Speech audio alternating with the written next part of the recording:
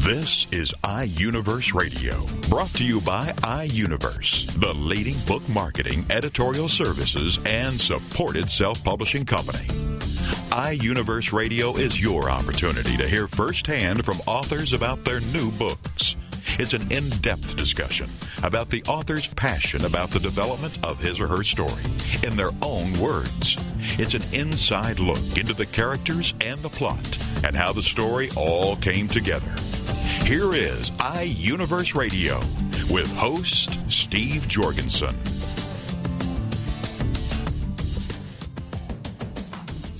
The title of the book, Under Color of Law, and the author is A. Dwight Pettit, and Dwight joins us now on iUniverse Radio. Hello, Dwight. Hey, Steve. How are you doing today? Happy holidays to you. Well, thank you, and happy holidays to you. And this story is your personal story from the 40s to the present time, dealing with the civil rights movement, constitutional issues. Of course, you're a civil rights and constitutional and criminal lawyer, but we're really going to celebrate the life of your father and all that you learned, and then some of your accomplishments as well, correct? That's correct. So how long have you been a criminal lawyer? Well, Steve, I've been practicing law in Baltimore, Maryland for 40 years exactly. I did 3 years prior to that with the Small Business Administration in Washington, D.C., right after law school. But when I came back home to Baltimore, I opened my private practice in the area of criminal law, constitutional law, civil rights, and personal injury. So I've been a lawyer totally for 43 years, but 40 years in private practice. Well, take us back, Dwight. Take us back to a time when you were a young boy and your father was a local civil rights leader. What do you remember? Well, my father was the first black engineer employed here by the United States Army at Fort Holabird. And his section division closed down, and he was transferred to a place called Aberdeen, Maryland ground, one of the largest military scientific bases in the country. And he was one of the few black engineers, or maybe the only black engineer there. And unknowing to him, the schools were still segregated. They were desegregating very slowly because Brown versus the Board of Education had already been passed. But they were not admitting students at large. You had to go through an application test, and at that point in time, it had not admitted any black males to the Aberdeen High School. So as a result, my father came and retained or secured the NAACP, some great lawyers, Juanita Jackson Mitchell, Thurgood Marshall, Jack Greenberg, and Tucker Daring, and took it into the United States Federal District Court. We were successful in that case, and I was ordered into Aberdeen High School at the 10th grade at approximately 14, 15 years old. I didn't have any problems, Steve, because I was an athlete, and people just, if you can throw the ball, catch the ball, run the ball, people sort of gravitate to you and accept you. So even in an all-white situation, I didn't have any major problems or impediments. I had one little fight, and after I dusted that person off, I was sort of accepted by all the students in the school. But my father caught pure D hell. They put rebel flags up in his office. They played Dixie when he walked through the door.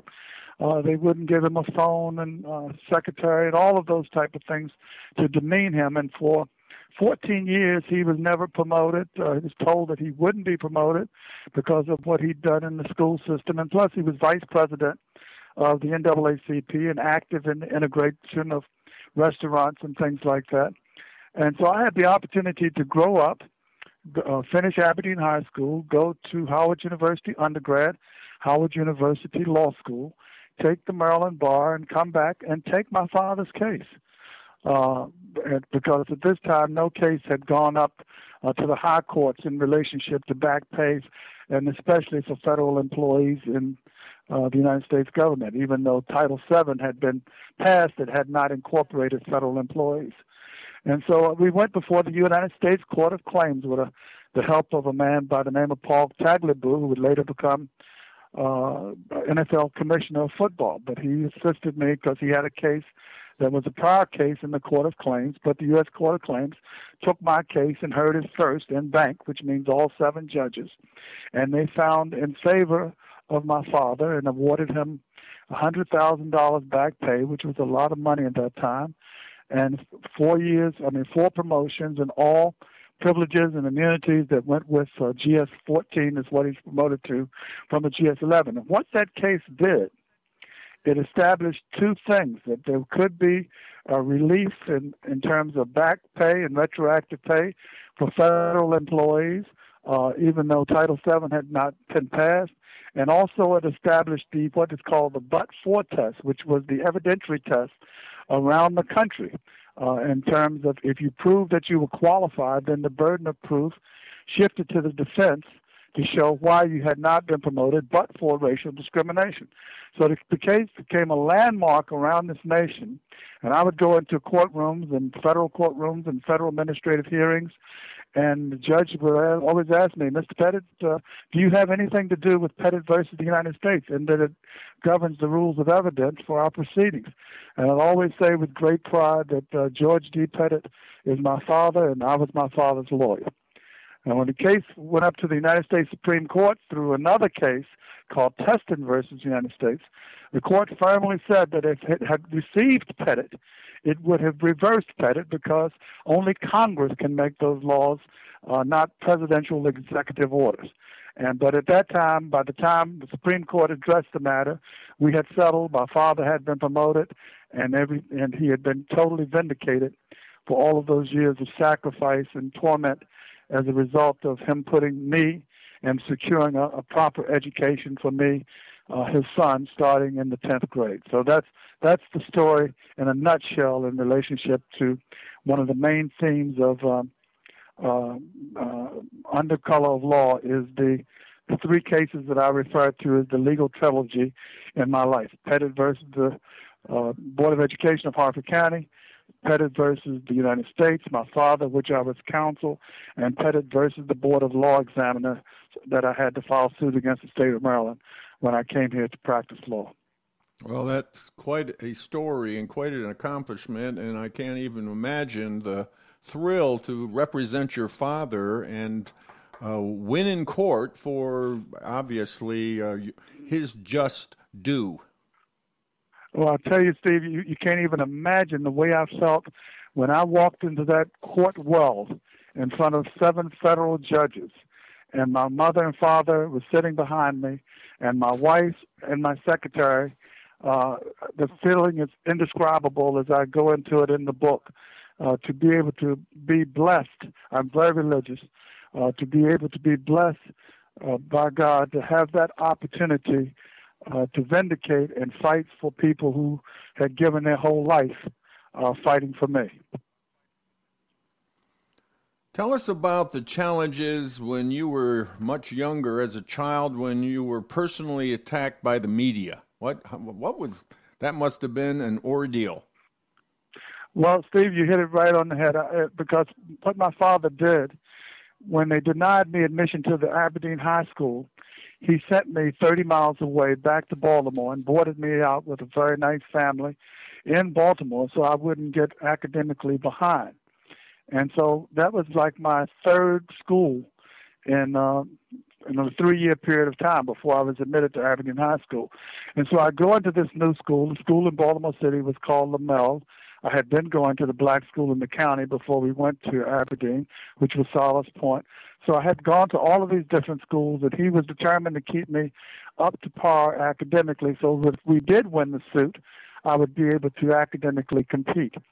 And it was just such a thing to walk into that classroom and be on the front page of the Baltimore Sun, which was basically our state newspaper at the time, where they were talking about my shortcomings and the allegations from the other side that I was mentally retarded, that my IQ tests were not up to par with white students, and that the county was basically trying to protect me from having to compete with white students with a much more superior intellect, and my intellect being basically inferior. And so with the press bombarding me with that and so forth. It was quite an experience to be in school 30 miles away from home at 14 years old, living with an alien family that I later became to know and love, and to be going home every weekend. But my father was so determined that I was going to have every chance in life. He hired all types of tutors for me. I had tutors in math and tutors in English and tutors in Spanish. So when I came home for the weekends, I had to meet with my tutors all Saturdays and Sundays. So I didn't, as a 14-year-old, I didn't have I had no social life whatsoever. Everything was dedicated to the litigation. As I said, Thurgood Marshall was here and Juanita Jackson Mitchell, and we were preparing for trial. They were having me take an additional test to rebut the foolishness that the state had come up with. They had pulled what they called achievement tests and IQ tests when I was in the 3rd and 4th grade, and who knows what I was focusing on or what I was thinking about, or for that matter, I was such a rebellious kid that I didn't even know what I was been thinking about, much less an achievement test when I was in the 3rd and 4th grade. But that was the evidence that they were allegedly using against me, and that's what was hitting the national media, and particularly the media here in Maryland, the Baltimore Sun. So it was quite an impact and mental challenge of me to deal with that on a daily basis, because the kids knew it, the teachers knew it, and I was determined to prove them wrong. And the court says, as I say in my book, that it was so astonishing because the court actually says when they were deliberating on the case that I had been elected class president, was elected to the student council, and was elected chief judge of the school court, all in 1 year in the 9th grade. So the judge, Roselle Thompson, at the time, chief judge of the Maryland U.S. District Court, so the kid can't be he can't be that dumb and do all the things that he's doing. Well, and your book also focuses on your part in the Jimmy Carter administration. Yes, that was a fascinating experience. In fact, let me just tell you, if I may, Steve, I got a fantastic letter from Jimmy Carter a couple of weeks ago because I sent him and Rosalind a copy of the book. And it was just so awesome. At that time, I was determined to get into politics. I had returned back to Baltimore. And I had the opportunity to meet he was Governor Carter then, very early on the campaign trail.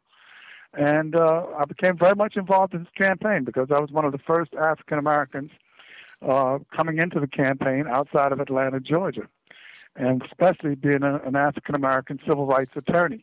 And so I had the good fortune of becoming very, very close to his son, Chip Carter, and his wife, Rosalind Carter, and becoming very much involved in the Carter campaign. We got so close, I'll tell you a little story I tell in the book, that when he was elected president of the United States, on inauguration night, my family, my father and my mother, my wife and I were there, and the Secret Service came and got us and said, Mr. Pettit, the President of the United States wants you and Mrs. Pettit to join him for the first dance in the nation. And so we walked into a roped-off circle with President Carter and Mrs. Carter and danced along with a man by the name of James Rouse, who was the builder of several cities in this nation and harbors and so forth, and the Senator Robb out of Virginia. We all danced the first dance with the president. And I captured all this in pictures because I was always paying photographers to, in fact, take the pictures while these things were happening. But one of the things that brought Jimmy Carter, or let me say President Carter, very close, and what brought us very close was when, I don't know whether you remember, but they had the ethnic purity crisis, where he was alleged to have made the statement about ethnic purities of neighborhoods. What he was really talking about was that he saw no problem in maintaining ethnic heritage in neighborhoods, Italian neighborhoods, Chinese neighborhoods, et cetera, et cetera. But the press blew it up that it was a racist remark by a Georgia governor, and this almost derailed his presidency or his campaign. And what I did, sent him a telegram. He was in Chicago at the time, and he got the telegram, and I basically gave him advice as to how we could battle that situation and put it to rest. And he was so impressed by what I had advised him and what I told him that I got a call from the campaign that then Governor Carter wanted to meet me for breakfast at the Hilton Hotel in Washington, D.C. the next day. And so I was just knocked off of my feet that I was actually going to have breakfast with a man who might be the next president of the United States. And so from there on, I was probably as close as anybody could be to a president, right on through inauguration and transition and right on into the White House. I was at the first state dinner, my wife and I was at the peace treaty signing between Begin and Sadat. Everything that happened in the White House for the next 4 years, I was right there and involved, even though I was nominated for U.S. Attorney of Maryland, which would have made me the first black U.S. Attorney for a state in the nation. But that was blocked then by Junior Senator Paul Sarbanes. So that nomination or appointment never took place, but it still had nothing to do with the relationship that I enjoyed with the Carters during their 4 years in the White House. And what he did was appoint me to the Democratic National Compliance Commission of the Democratic Party. And I was assigned there as the trial lawyer to fight to make sure that at that time, Ted Kennedy did not usurp the nomination for the 1980 race by, in fact, taking any delegates that were not supposed to go to him. So I was put in a very, very important, what I considered an important role of advocacy in the DNC during Carter's White House tenure. The book is titled Under Color of Law. We're talking about perseverance, determination, survival. Literally, when the going gets tough, the tough get going. One of your key messages. Dwight, tell us how to get your book. Well, you can get it through, I understand now it's on the shelves at Barnes & Noble, but I know you can order it through Barnes & Noble. If you don't have a Barnes & Noble there, if it's not on the shelves of your local Barnes & Noble. And you also can get it through Amazon.com, and you can also get it from the publishers, which is www.iUniverse.com. They have a bookstore online. Thank you so much, Dwight, for being with us on iUniverse Radio. Thank you so much, Steve, and you have a great holiday. You're listening to iUniverse Radio. We'll be back right after these messages. Hi, everybody. This is Pete Dix of Beatles and Beyond. Why don't we all come together and hear some of the tracks off the latest Beatles release on this radio station?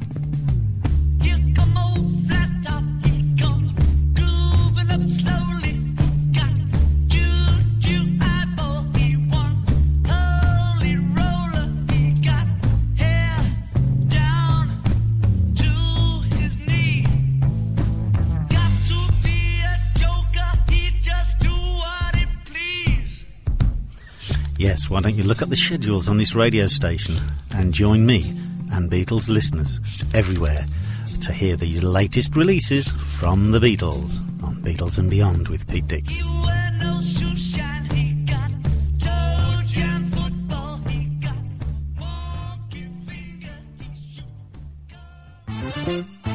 Connect with Juliana and connect with what lies beneath. Friday afternoons at 4, 3 Central on TogiNet.com. Juliana is a marriage, family, and child therapist who wants people to connect. Connect with what lies beneath, those truths and answers. And through her counseling practice, she has helped others find their personal power and fulfill their dreams. And she wants to do the same for you, here on Connect with Juliana. Through intimate discussions, intriguing subject matters, and the expertise of her guests. For more on the show and Juliana, check out her webpage, connectwithjulianainmedia.com. Juliana will cover it all. Nothing is off limits. She wants to know what matters to you. Make the connection. Tune in to TogiNet to connect with Juliana to find out the facts that could be hidden beneath the surface. Connect with Juliana on TogiNet to make a quality connection in your life. Friday afternoons at 4, 3 Central on TogiNet.com.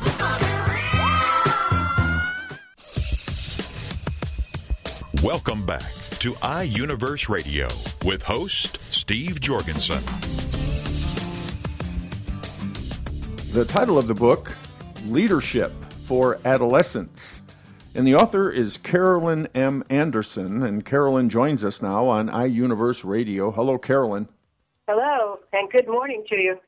Great to have you with us, CAROLYN. Let me read just a short introduction to your book so everyone understands the breadth of Leadership for Adolescents. offers 7 steps to communication competencies and skills that will prepare them to be a more effective leader and or follower. Each chapter's exercises reinforce learning from self-reflection, original case studies, interpersonal and small group discussions, and individual skill practices. Very comprehensive book, and yet not a long book. That's another thing I want to emphasize. It isn't some textbook, is it? No, it isn't. And I did that for a reason, because I think that, sometimes we get caught up in too much wording and so forth, and we tend to lose the focus of what we're really trying to do. So I tried to write it as concisely as possible. Well, we're going to talk about these 7 steps briefly in the time we have about increasing people's skills and making them more competent, especially, of course, as you focus on teenagers. But let's learn about you, Carolyn, your background, and why you wrote the book. Okay. Well, I have worked in business and industry for over 20 years, and some of that time was spent in leadership roles. And then I made a career change, and I went back to school and decided that I didn't want to work in business and industry any longer other than as a consultant. So I went on and I decided I wanted to teach. And so I completed all the necessary rigor to get my PhD. And after that, I was very fortunate to be able to begin teaching and also to have a tenure-track position. And so in that position, I was able to teach leadership and bring that to the University of Akron and small group. I'm also a small group expert. And so I've been teaching and researching and studying leadership and those various topics from a communication perspective. And so I came to write this particular book. I have used a very good book in my teaching, and I taught it at the senior and graduate school level. And there's a very good textbook out there. And I thought, I want to write something for an earlier age group. I had read an article that said we don't start early enough in our educational exposure as young people to learn some of these things. And, students in my graduate class and senior level class said, I wish I'd had this class sooner because it would have helped me through my academic career and given me a lot more confidence in being in group work and being a leader and taking those kinds of steps. So that was the appeal for me.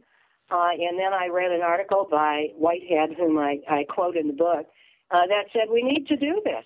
And so I thought this is the perfect opportunity for me to write a book about leadership and target it for that younger audience. And, quite frankly, even, people in college can read it. And parents have even said to me, I'm anxious to read it myself so that I can help my children and my adolescents, in their development. So that was my inspiration. And I'm very pleased to have completed that now. I am emeritus status.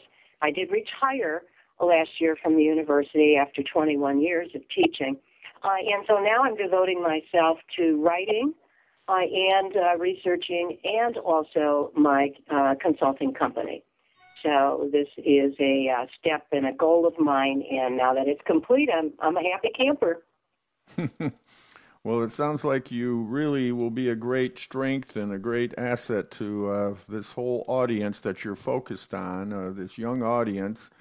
And it makes sense that college students would say, I wish I'd have had this earlier. So with all the messages, you get several messages in your book.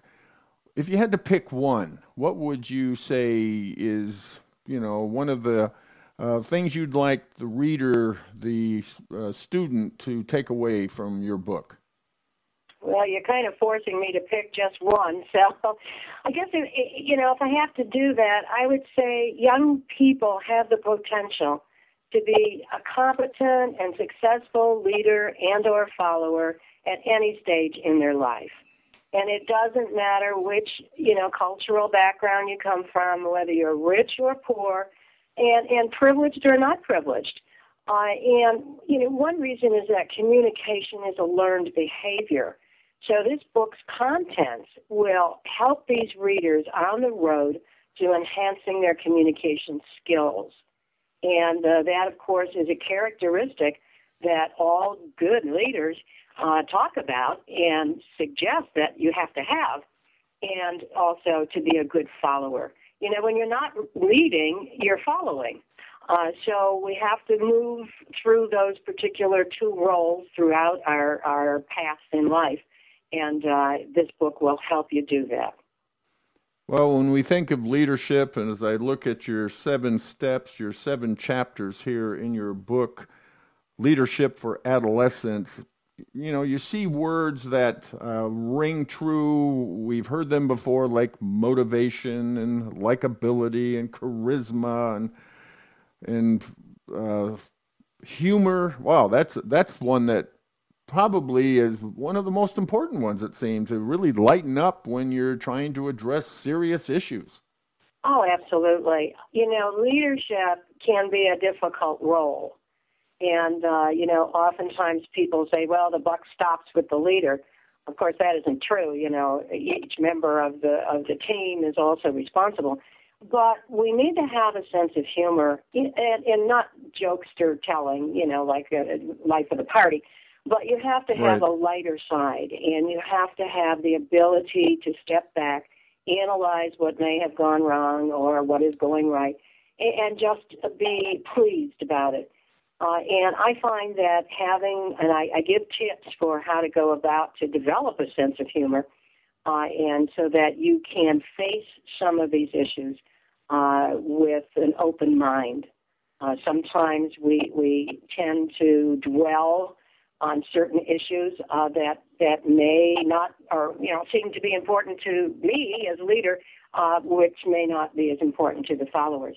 So we need to be able to step back, and I even advise in the book, and I do this in my training also, is to have people create a humor box.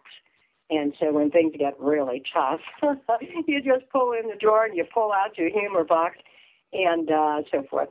In fact, one of my students talked to that with his boss, and so his boss asked me to help him create a humor room for their organization. And so we did that. And, I selected various books and various tapes and movies that they could watch and so forth. So I think humor is one that is often overlooked and something that we need to sort of develop throughout our life. Very well put and great insight, and that makes so much sense. And it could be applied, obviously, to all areas of life, not just in the business world. Let's talk about this whole concept of being a great leader. You have to be a great listener? Oh, absolutely. I found, and I was interim director of the School of Communication for 3 years while they were searching for someone. I chose not to take, a permanent position in that respect, but I did lead the department, and, I had over 800 students and 6 faculty, and I had 18 full-time faculty and six contract professionals and staff, and, my day was spent in listening, and most leaders will tell you that they do spend a good portion of that time being good listeners, because you cannot you cannot make good decisions unless you've heard the facts and you know how people are feeling, where they're coming from, and what are the best steps to solutions to the problem. And I say yes on solutions because, most people think it's either yes or no.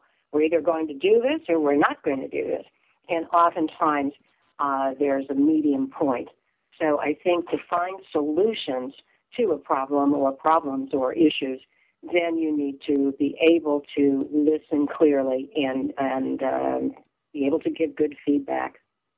I remember hearing someone say to another person and questioning whether they were happy or not, and the person said, well, of course I'm happy.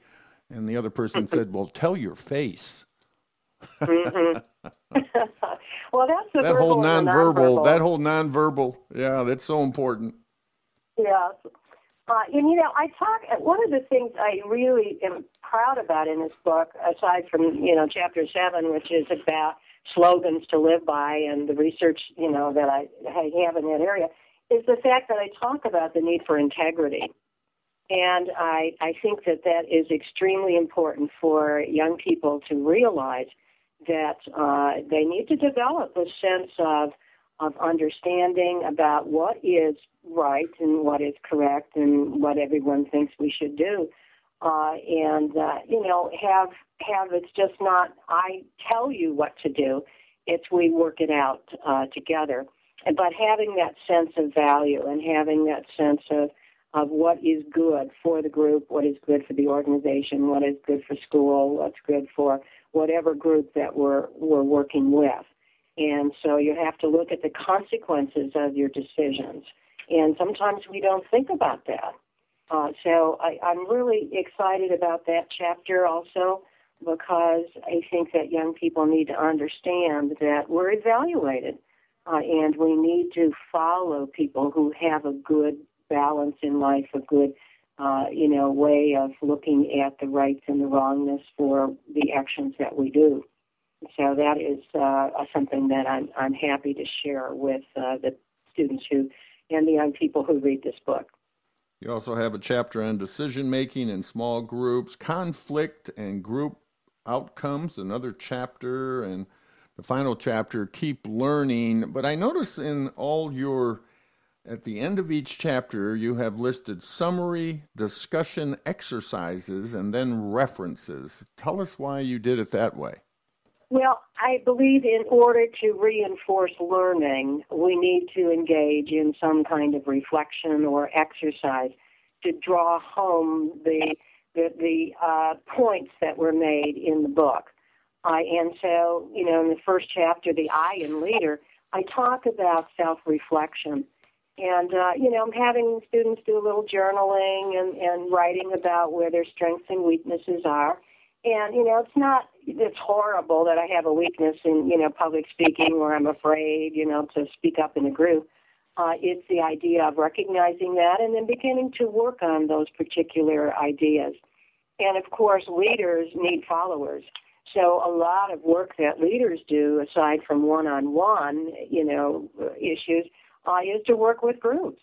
And so you need to understand how that works and how you can be a good group member, and how you can lead your groups to making good decisions. And so I wrote 3 case studies originally for this book, so that the students could practice what they would do in those situations.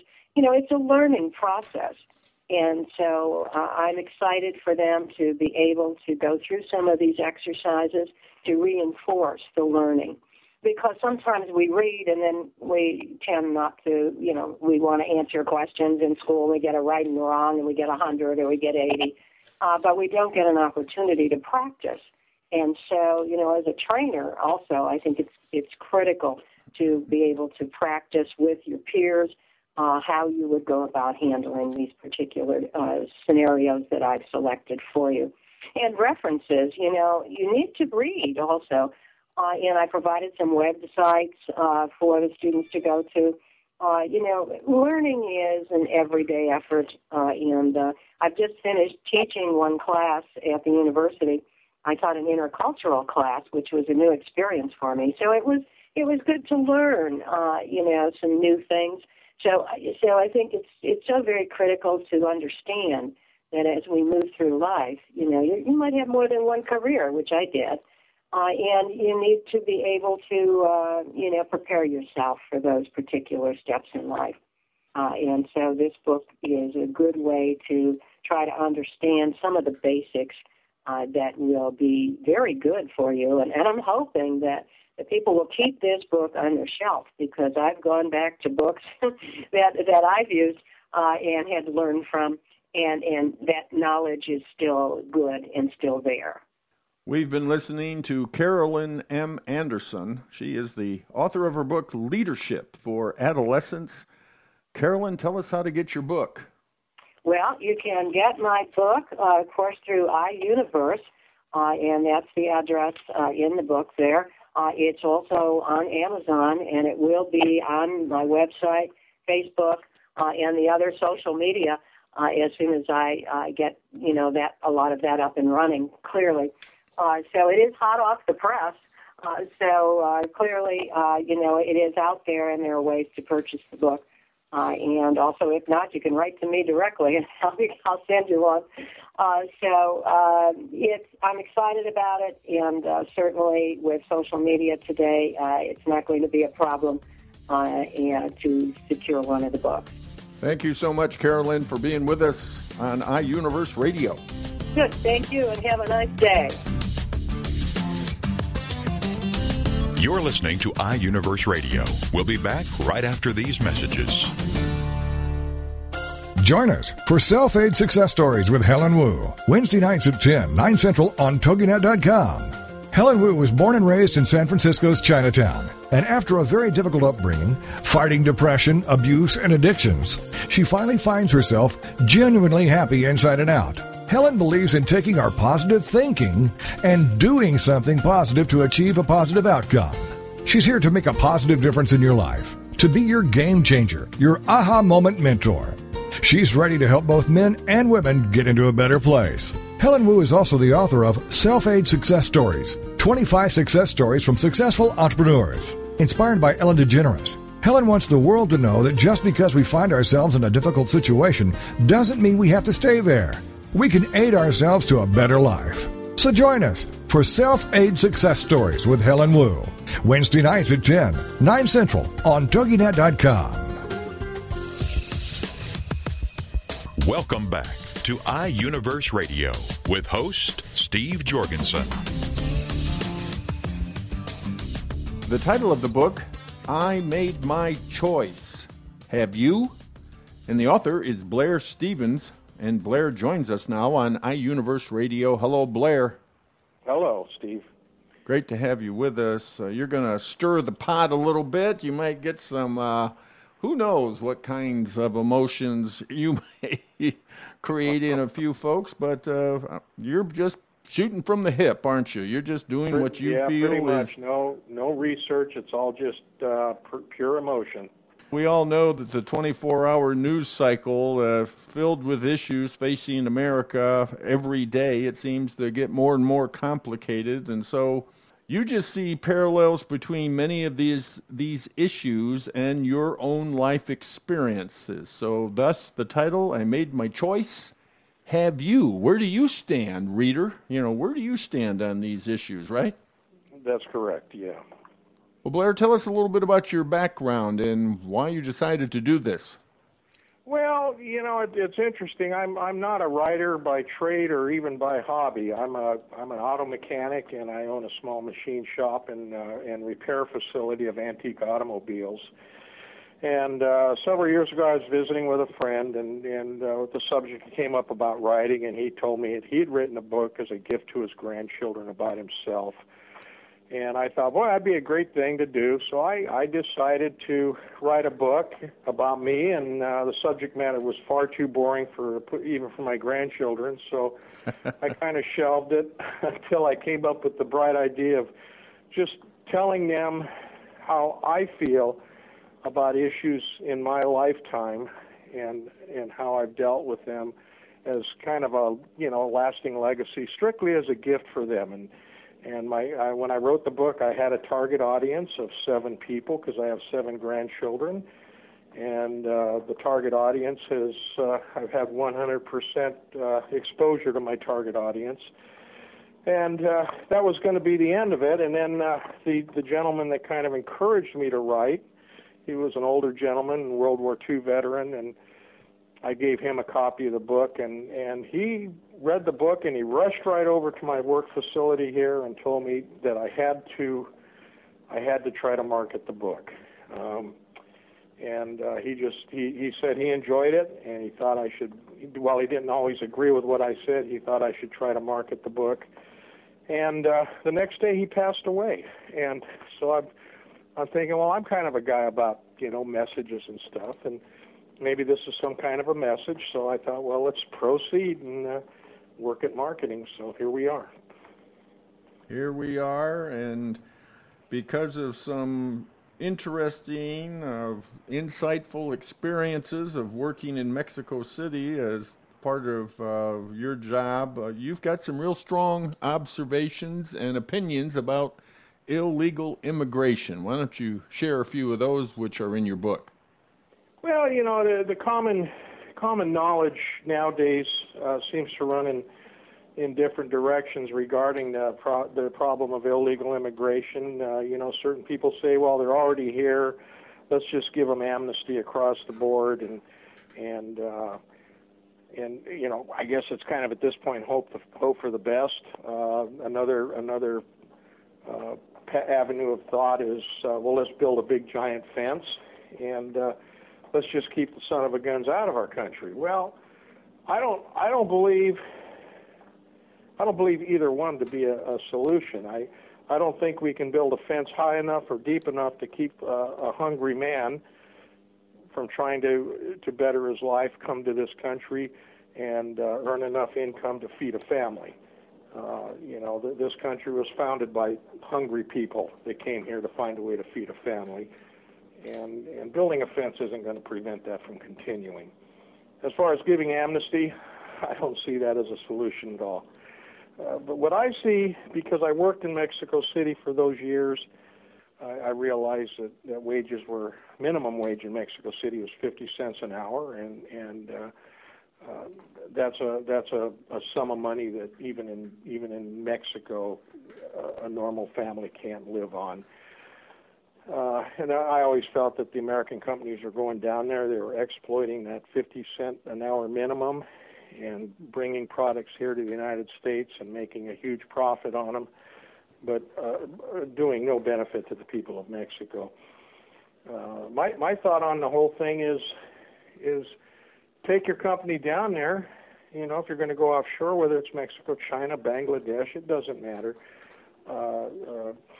Pay a reasonable wage.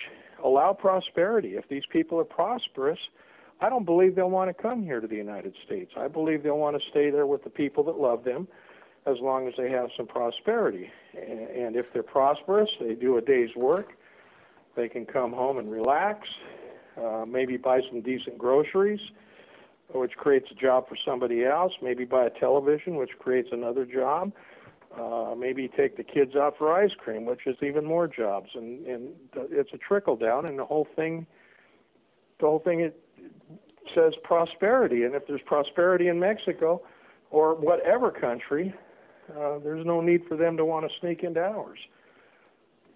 So that's kind of how I feel about it. Now, when we talk about abortion, such a hot button issue, how do you view that, and how did you come to your conclusions? Well, there's another issue that I don't seem to agree with anybody on. I think the pro-life or anti-abortion forces, I think they're completely wrong. I am, oddly enough, pro-choice. This is one of the choices I write about in my book. By choice, my choice is to allow the conception of every child to come to a full fruition, and we have a live, living child on our hands. I think that's the only answer. And anti-abortion, you can't just outlaw abortion. Abortions were happening before when it was illegal, and if we make it illegal again, they will still be happening. We'll go back to the back alley coat hanger style of abortions. And, we remember how, most of us at least remember how ugly that was. So my choice is birth always. And then we have to probably change the mindset of our society where, we've become a pretty, I'm not a prude or anything, but by God, we've become a pretty promiscuous society. It's like, well, we're grown-ups, we're consenting adults, we can do whatever we want. Well, not really, because when you start conceiving children, you're not only dealing with your life, you're dealing with another life. And believe it or not, in spite of what many parents think, that life doesn't belong to you. That life is only put in your charge for a very short period. So we should probably, I don't know, maybe get back to the way things once were, where maybe there was promiscuity wasn't quite so accepted. Maybe there was responsibility taken in the course of a relationship between a man and a woman, and I don't know. Although I am pro-choice, very strongly pro-choice, my choice is the baby lives always. So, just my way of thinking. Well, I agree with you totally. The baby always needs to live, and how we get there is, or what we do after is other kinds of choices. But you also, in your book, talk about illegal drugs. Why shouldn't some currently illegal drugs be legalized? You talk about homelessness, your views on the current job situation, racism in this country. You also address faith, courage, and honor are in short supply in this country. What has happened? I'd like to have an answer for that. Courage and honor. Our country is going. We're engaged in, although not a declared war, we are engaged in a war. We're sending our young, courageous people, male and female, into harm's way, and many are coming back dead. Quite a few also are coming back permanently damaged, either mentally or physically or both. And we can't take away their courage and their honor. What they're doing requires a tremendous amount of courage. They, with little doubt in my mind, perform their duties with honor. But beyond that, I just don't see the courage and honor in the way our society lives nowadays. We lie to each other, we cheat, we steal, it takes no courage to do those things. It takes no honor to do those things. Sometimes you just have to do things the hard way, and there's definitely honor in that, and it takes a great amount of courage. Heck, it takes a lot of courage for me to be going through this interview right now. The whole concept of talking about my feelings is a terrifying concept to me. So, a little courage going on there. As far as faith, I think we've given up on faith in this country, and I'm not a Bible thumper. I've been told by many so-called practicing Christians I'm not a Christian. I disagree with all of that, but I'm not going to run around and smack somebody over the head with a Bible because they're not living the sort of life I think they should live. But without faith and some kind of a faith in a higher power, there's no getting ahead. There's no honor. There's no courage, and sometimes to obtain the courage and to gain the honor, you without some kind of a faith, there's just no way. Just expecting everything to just happen because you make it happen because everything is as you think it should be. That's just not. It's just not real life in my view. And without faith in a higher power, I really don't believe anybody can do well. I just don't think so. We've been listening to Blair Stevens. He is an opinionated, outright shooting from the hip kind of guy, and he's written his book, I Made My Choice. Have you? Blair, tell us how to get your book.